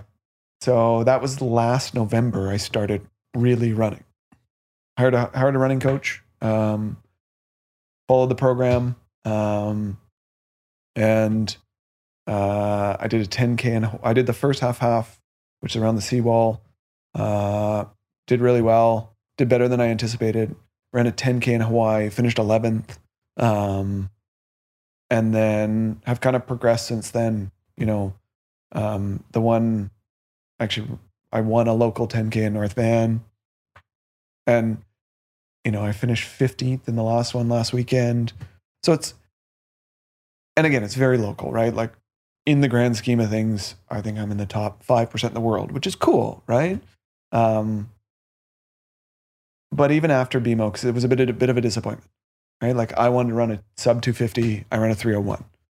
I believe I talked to you a few days after, and Carl, this was not a disappointment. He was fully devastated, Crushed. and I was worried about him. Crushed, like Worried. mentally. But I'm over it now. I'm not over it actually. But Like I needed to check in with him every morning. Be like, hey, buddy, you doing okay today? If you need to talk, I'll come over. he's not wrong at the end of the day. And I mean, even Sean Burke was like, sorry, this is your first marathon. You blew up and still ran a 301. I was like, yeah. That's so good. Like, and I know. And so I've taken that like, okay, I don't suck. I can always do better. And that's part of the problem with like always wanting to do faster and better. But I actually tried to take some enjoyment in the process. But you go, well, what does that mean? So when we got hit with that snow last December or January, February, whatever it was, running from my house down Lynn Valley Road to go to Grand Boulevard, if you know anywhere that is, and it's like a 1.8 kilometer up and down, but a 60 meter elevation difference between the top and the bottom. It was the only plowed area I could find that was remotely close. Went and did that like 4 times, just to get my kilometers in. Like pissing rain, going for a run in the morning, like just all the stupid stuff that now that's the enjoyment I have to have is like the process rather than the result. The half marathon, Adam, my operations manager, beat me. Totally pissed. He's an ultra marathon runner. Absolutely. And even Andrea. He runs like 120K races. 100 miles. 100 miles. What's that, 160? 160. Yeah. Like savage. It's this huge engine, but he's not supposed to be as fast as I am. And he beat me in the last like 4 kilometers too. I'm super happy for him. Pissed with myself. He's now looking for employment. Just, see you later after you're fired. No, I'd be screwed with that. But like trying to take some enjoyment in the process of how do you get faster, how do you get better, and how do you enjoy the like, the thing, even the difference between running and biking. Biking's a process, right? Like, and I just said enjoy the process, but you get on your bike, your tires popped or tires flat, or we have digital shifters, like, oh, the battery's dead, right? Like stupid things like that, running, shoes, shorts, or tights or whatever now, but super easy. And literally anywhere in the world. I'm going down to San Fran, November long weekend. Shoes, shorts, everything's coming with me. I'll probably run every day. And, when I was in Hawaii in March, every day, excuse me, I've never seen so much of Hawaii. Just getting out and running in little communities or little like streets or whatever. And I was like, oh, this is really cool. Obviously you're still challenged by how far you can run. Mm-hmm. But you also see everything. And even with marathon training, you're supposed to run slow for long periods of time. Like you don't train it always running fast, which is really hard as an impatient person who wants to like, just gotta go. And it was actually before he hit Chris Rock, but I listened to Will Smith's book, All in Hawaii. Just like throw it on, AirPods in, jog along listening to the book. And it was actually a really good book if you get a chance. After he hit Chris Rock, I was like, oh, okay, that kind of sucks. Took away from me, but like, anyways, really good listen, I guess, for me. But the process, like that's what I'm trying to take some solace in is, you know, am I ever going to win the Boston Marathon? Probably. The winners are like 2:10, 2:20. I think Eliud Kipchoge, the world record holder, is going to be in Boston. The dude's going to run like a 2:0 something, 2:01, 2:04. There's not a world genetically. He's 120 pounds and like 5'4", 114 pounds and 5'6", sorry. Like just tiny little human. You're like, well, I'm never winning it. But you're also just running your own race. Adam beat me. I'm pissed. But at the end of the day, like he was better. Great. How do I get better? And it's also something you can go do for, barring injury, a long time. You don't have to be running marathons. After Boston, I don't think I'll do another marathon. I'll do halves, 10Ks. It's just not as much commitment time-wise too, especially with 3 children. I like being out of town, and I do not run the distances that you do. So when you're exploring an island, you probably see more of the island than I do. Doesn't matter. But though. I actually really enjoy that. Like waking up early and just running 5K and just like going to a different neighbor. If you're there for a week, just like going right one day and then like south, or like left one day and go north and whatever, and just explore different. It's pretty cool. And that's one of the enjoyments. I wish I found it a little earlier in life, truthfully, because some of the traveling Andrea and I did when we didn't have children, you know, and I'm super thankful. She loves to run too, not quite the distances, although this last half marathon, she's like, I think I want to do a half. And I was like, listen, you've given me a lot of time to go do some pretty crazy things. Like whatever you want, I got the kids. And I love like that's cool to me to be able to go out and do something together too, where it doesn't matter that, yes, I'm running a marathon and you're not. I'll just run at your pace. It doesn't matter. And even getting some friends now involved where the buddy that he ran this first half marathon this last weekend, he was texting me all Saturday night being like, I'm addicted. This is incredible. Like, how do we do more? Absolutely. He's like, how do I get as fast as you? And I was like, yeah, good luck. And again, not to be an ass, but like genetics play a part in this. And that's where I said to him, like, you got to enjoy the process. Nobody cares that you're up at 5 a.m. going for 20K. Nobody cares. Nobody cares. But the process is what matters. My rant. I got a few follow-up questions. Watch your hands though. Keep like hitting Sorry. the chair. The mics can hear that. Okay, you are very into now. You found this thing on the side of business. And for me, it's golf. And it's like obsessive for me. Okay.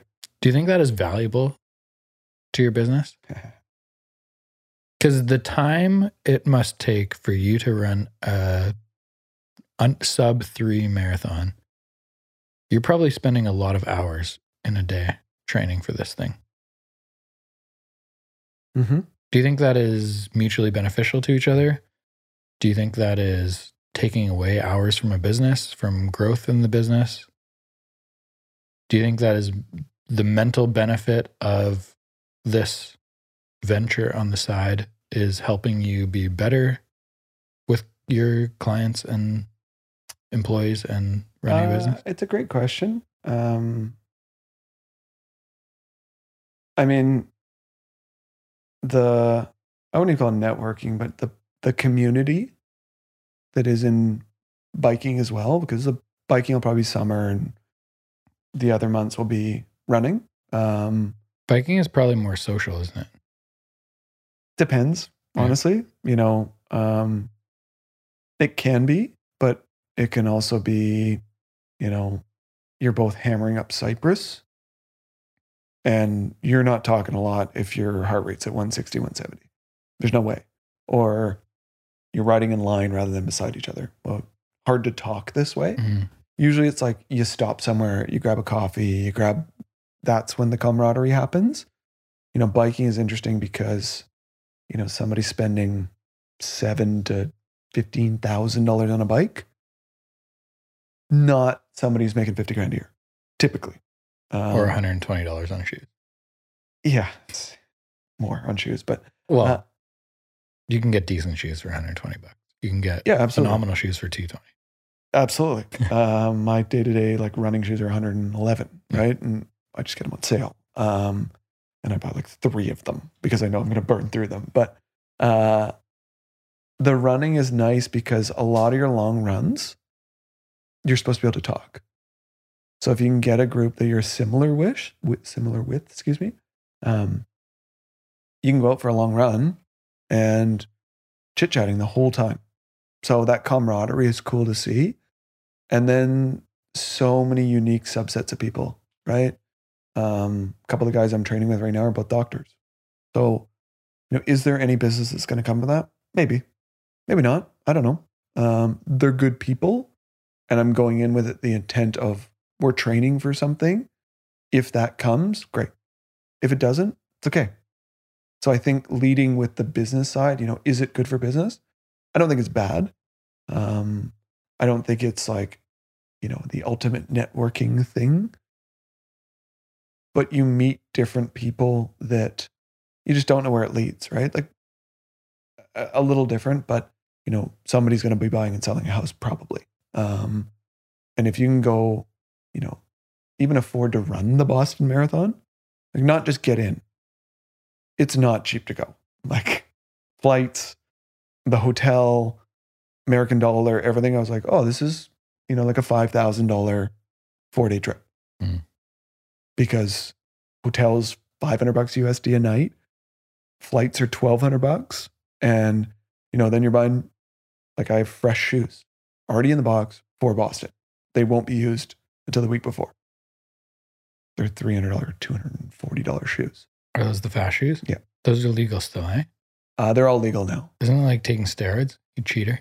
What are they called? Was it the Nike Free? And the Vapor Flies or the Alpha Flies. All the brands have them now. Adidas has their super shoe. Saucony's got their super shoe. Super shoe. They are. What a weird concept. That's like a corked bat in the MLB. They are. They are. They are the equivalent. Yeah. And that's what's the most impressive when I meet somebody that's like, oh yeah, I ran like a 235 like 30 years ago. I'm like, imagine what you would run today. Yeah. If you were that same person. Because the super shoes are, like even in the half marathon, thousands of dollars worth. You just look down, it's like Nike, Saucony, Hoka, insert all, and you're like, at minimum, these are $200 to $250 a piece. So any good runner is wearing super shoes now. Oh yeah. Even the not like elite, they make a difference. They don't just make you run faster, they just allow you to use less energy, which in turn, that energy can be turned into speed, Sure. right? If you've got speed. And, I've got one pair now, like I went out for a run today and it was more comfortable. My knees felt better. My hips felt better. They're not my racing shoes anymore because they've got enough kilometers on them. They're a little worn down for the like pop. But they are, going from an aluminum bike to a carbon bike. Carbon's not cheating. It's just, can you afford to buy carbon versus aluminum? It's a better bike, more rigid. But from a business perspective, I don't know. From a mental perspective, I run in the mornings. I find the afternoons challenging. It's just not a time I physically like to get going. I like to get it done in the morning. And usually before the girls are up at this point, because, my goal is to get home before Andrea and the girls wake up to have a coffee ready for Andrea. That's my goal. So if I have to go run 20K, it's going to take me an hour and 30 minutes, hour and 40 minutes. Great. I got to be starting at 5 if she's up at 7. And then it also doesn't disturb my time with them. Mm. So, am I tired? Sure. I'm going to be tired regardless though. Like irrespective of if I get up at 6 or 5 or 4:40, it doesn't matter. I'm going to be tired. So let's get some work done. I listen to a lot of podcasts, listen to yours, audiobooks, just putting in that extra time where, maybe it's not always the most practical, but, can I get 1 or 2% better in that period of time for educating myself or listening to whatever? Because a lot of my long runs are meant to be, I'm supposed to be able to listen or talk. Energy is challenging. Physical health. I mean, I'm always curious what it's going to be like when I'm 30 years older. Am I destroying my knees because I'm going out and running this much? Fortunately, my wife's got incredible benefits, and I'm at physio massage at least once a week each. Actually, and I'd say, knock on something. Allowed to knock that time. I haven't been injured to date, and a lot of it's just I'm at physio once a week, where he needles everything. That was not supposed to happen. And then massage is once a week just to make sure like we're staying limber and he's stretching me out. And I think that's been a huge reason. Does it take up time? Absolutely. But at the same time, I think, those two individuals are also clients of mine. So can I accomplish something there while giving them money? Perfect. I don't know. That's kind of my mentality with it. I also, after the Boston Marathon, I don't think I'll be doing marathons. I'll go back down to halves, which just commitment-wise, nowhere near. Like marathon training is a lot if you want to do it well. A Saturday's out for 3 hours. Just out. And it's not like you come home and you're like jacked up with energy. You're tired.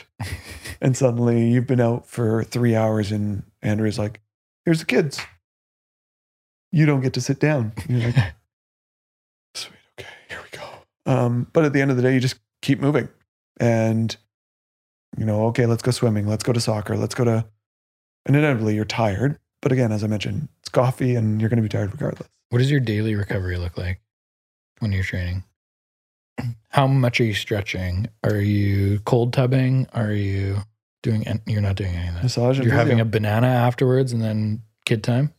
Yeah, basically. That's it. I mean, again, they're not as, like, they're physically taxing, there's no doubts, but You don't even stretch? I mean, my physio, when we started with him, he's like, okay, so we got some exercise. I'm like, I'm never going to do that. Like, let's be very frank. If we want to do it, let's do it here. You have a Theragun? I do. You use it? No. I have it. I have all the bands. Do you roll? No. So you don't stretch, you don't roll, No. you don't Theragun. No. You get a massage once a week and you Or run twice, sub yeah. 3 marathons. Okay. I'm more of a jack of all trades. Not really good at any. Like, I'm not bad. I'm just kind of like slightly above average on everything. Other than like hockey and basketball, I'm not very good at. But most things, it's like, I can probably be like above average. So I do that. The clothes fitting is an interesting one.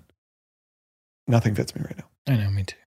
Good problem. I'm not complaining, but I've worked out weights quite a bit in the last 2 or 3 years. And so medium in my favorite brands fits my body now. Whereas it used to be like medium fit me lengthwise, but it was kind of baggy. oh, okay, baggy. But then smalls were like so short that you could see my belt when I was wearing a t-shirt, but it fit like my arms and my chest way Right. better.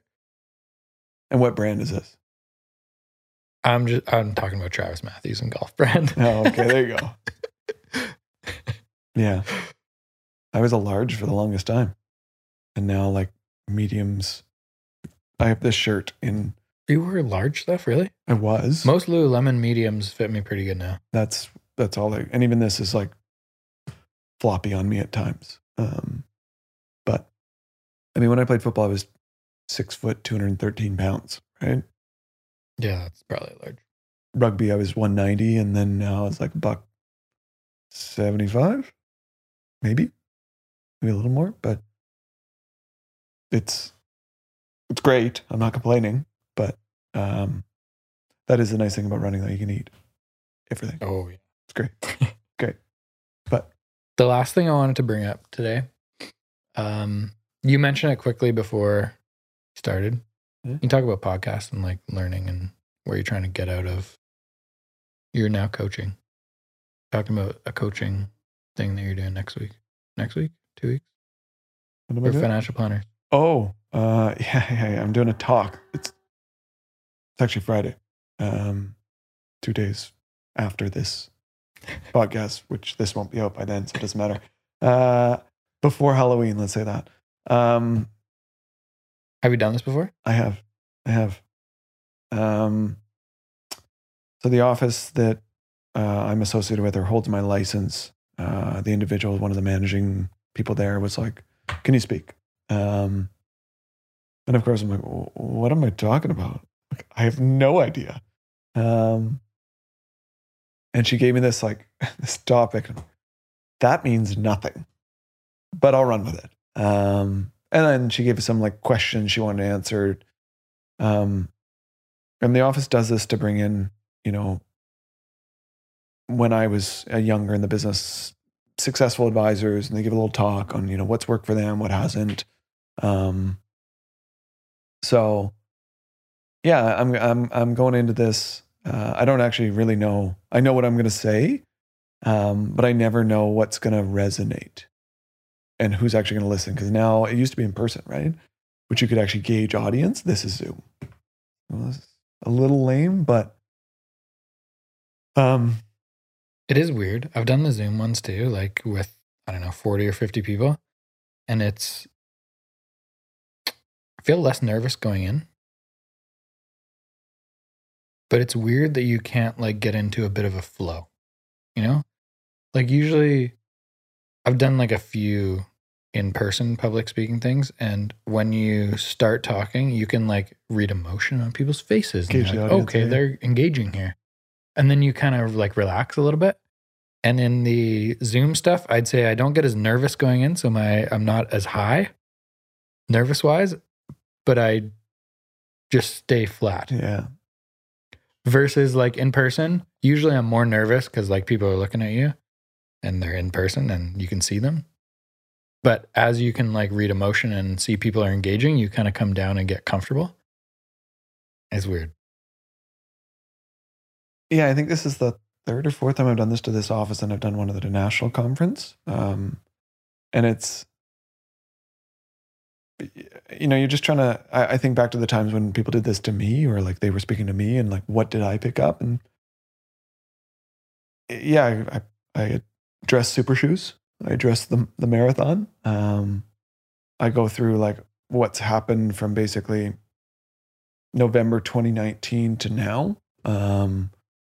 And it's pretty, looking backwards, it's nice to like, wow, there's been a lot of stuff that's happened since then. It's just you don't appreciate it until you actually take a second. So I think that's where I'm trying to come at it from, that younger advisor perspective of, I was you. I've been there. It's hard. Maybe harder now. Here's what I did then that I still do today. And rather than the like, here's how you're successful. No, like, it's not helpful. It's not going to help. Sorry. Is it more like strategy? Is it more addressing people's concerns and how you communicate? Or is it more marketing to get new business? Probably a little bit of everything, to be honest, right? Like marketing from a firm perspective of potential new advisors to bring onto the practice. Sharing what's worked for us, sharing what hasn't worked for us too. Talking about enjoying the process, as I mentioned, talking about technology, talking about activity, habits, support, teamwork, right? Like bringing up a lot of those things too. A lot of it's about some of the questions that were asked of me was, positioning how bringing on an operations manager, an administrative assistant, and another advisor, and how's that been? How's the process been of, your communication and expectations and all those things? Because it sometimes gets lost around, wow, you're doing so well. And it's like, yeah, okay, great. But that comes with other stuff. And that didn't happen all at once. It's 11 years And literally in the last, since November 2019 to 3 years, it's probably 80% of the growth is since then of the grand scheme of things, right? But for 8 years, it's like, yeah, we're growing, but then and then also, what does the future hold? What are we looking for? What are we thinking about? And then also realizing, I have no idea. I'm just trying to figure it out. So talking about a little bit about the CEO group, talking about things like that, sprinkling in, that's kind of my take on it. And just trying to give a snippet to a young advisor who maybe was like me, who needed to hear those things from someone who's a little farther in, to just keep going. Just keep doing that. It works. I promise. It's not pretty, but it works. Same thing with marathon. The only way to run a marathon is to run. That's it. There's no substitute. As much as it gets shoved in our face of this person's successful, they did this. Let's be honest, 90% of it is work. Maybe more, 95, 99. It's work. Hard work. It's not pretty. Nobody cares that you're up at 5 a.m. running. Nobody. It's interesting because social media has this facade that the successful, it's just Bentleys and Rolexes, right? Everything about your industry and my industry is just wealthy. And a new person getting into the industry, I don't think really understands how challenging and how unsexy 85% of what you do every single day is, right? Maybe more. Yeah, there's a lot of conversations that are really fun. There's a lot of cool properties that we get to see. There's a lot of, big numbers that you see.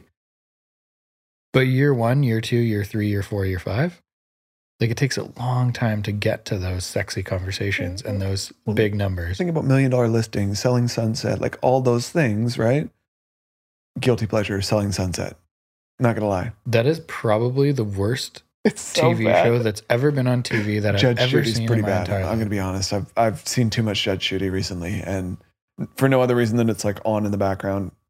Anyways, I watched one episode of Selling Sunset, and at the end, I had 3 outcomes. 1, I wanted to quit being a real estate agent because this is what the media is telling everyone that a real estate agent is. 2, I never wanted to go to California again, even though I love California, but everything about that show makes me very, very, very upset.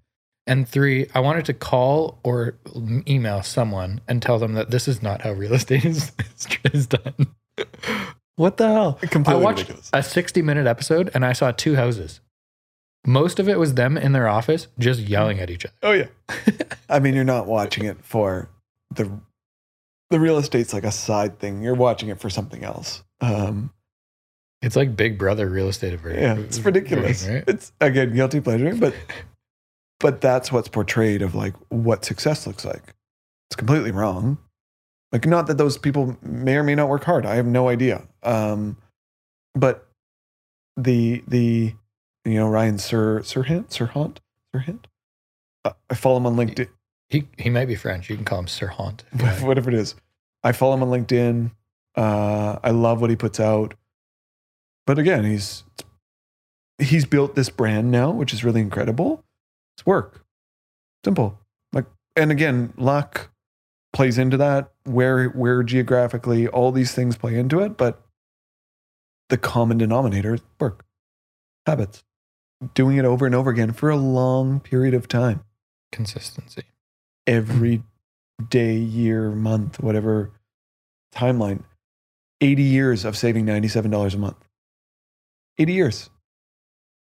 That should be the moral of the story of this episode and this podcast and life, is expecting short-term results is the way to fail quickest.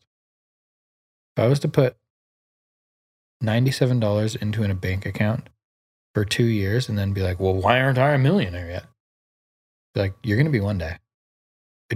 Time. It's doing something productive every day or every month, in this case of this guy, over and over and over and over and over again, results in really, really exciting things in the future. And it's just this instant gratification thing. And don't get me wrong, I want I want results now. I want Doesn't it. exist. It's not reality. If you search it, you will fail.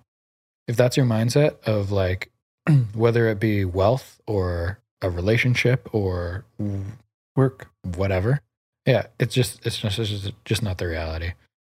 And that's and not that I am successful, but it's just, can you put in the work blindly and hopefully move in the right direction, right? Like, I would say you're successful, and I would say you've Had been success. successful in multiple different aspects of your life. One being pretty cool family, one being a pretty cool business, next being like the training for a marathon and successfully running a very, very fast marathon, even though you sucked at the end.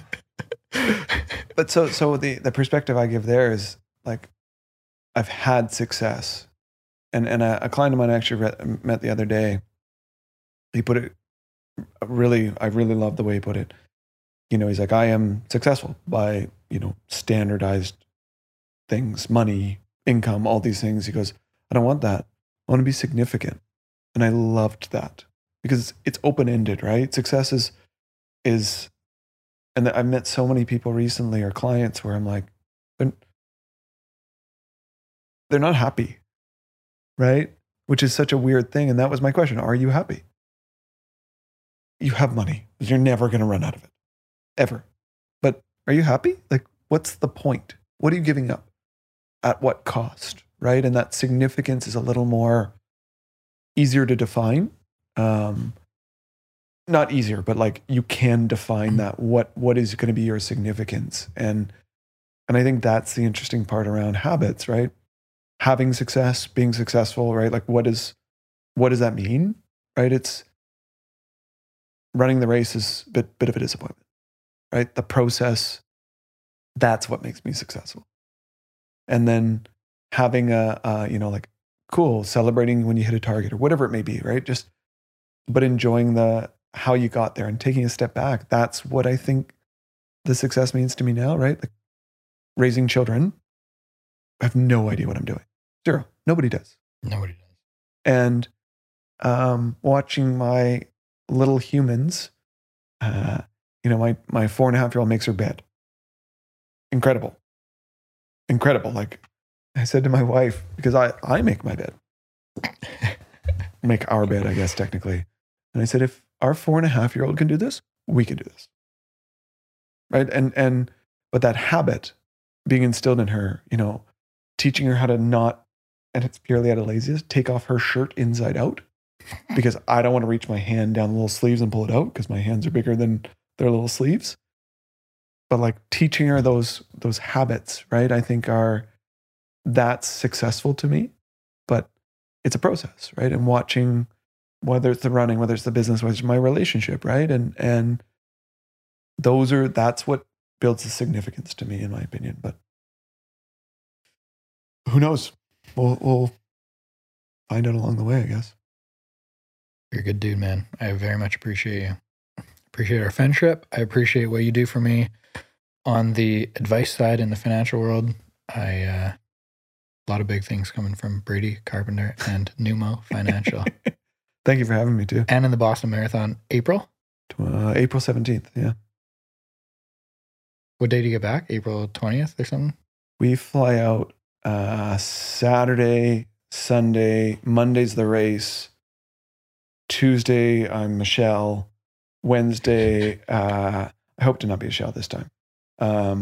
Wednesday night, we fly home. So get back Wednesday, Thursday, I guess. Whatever date that is, I guess the 20th.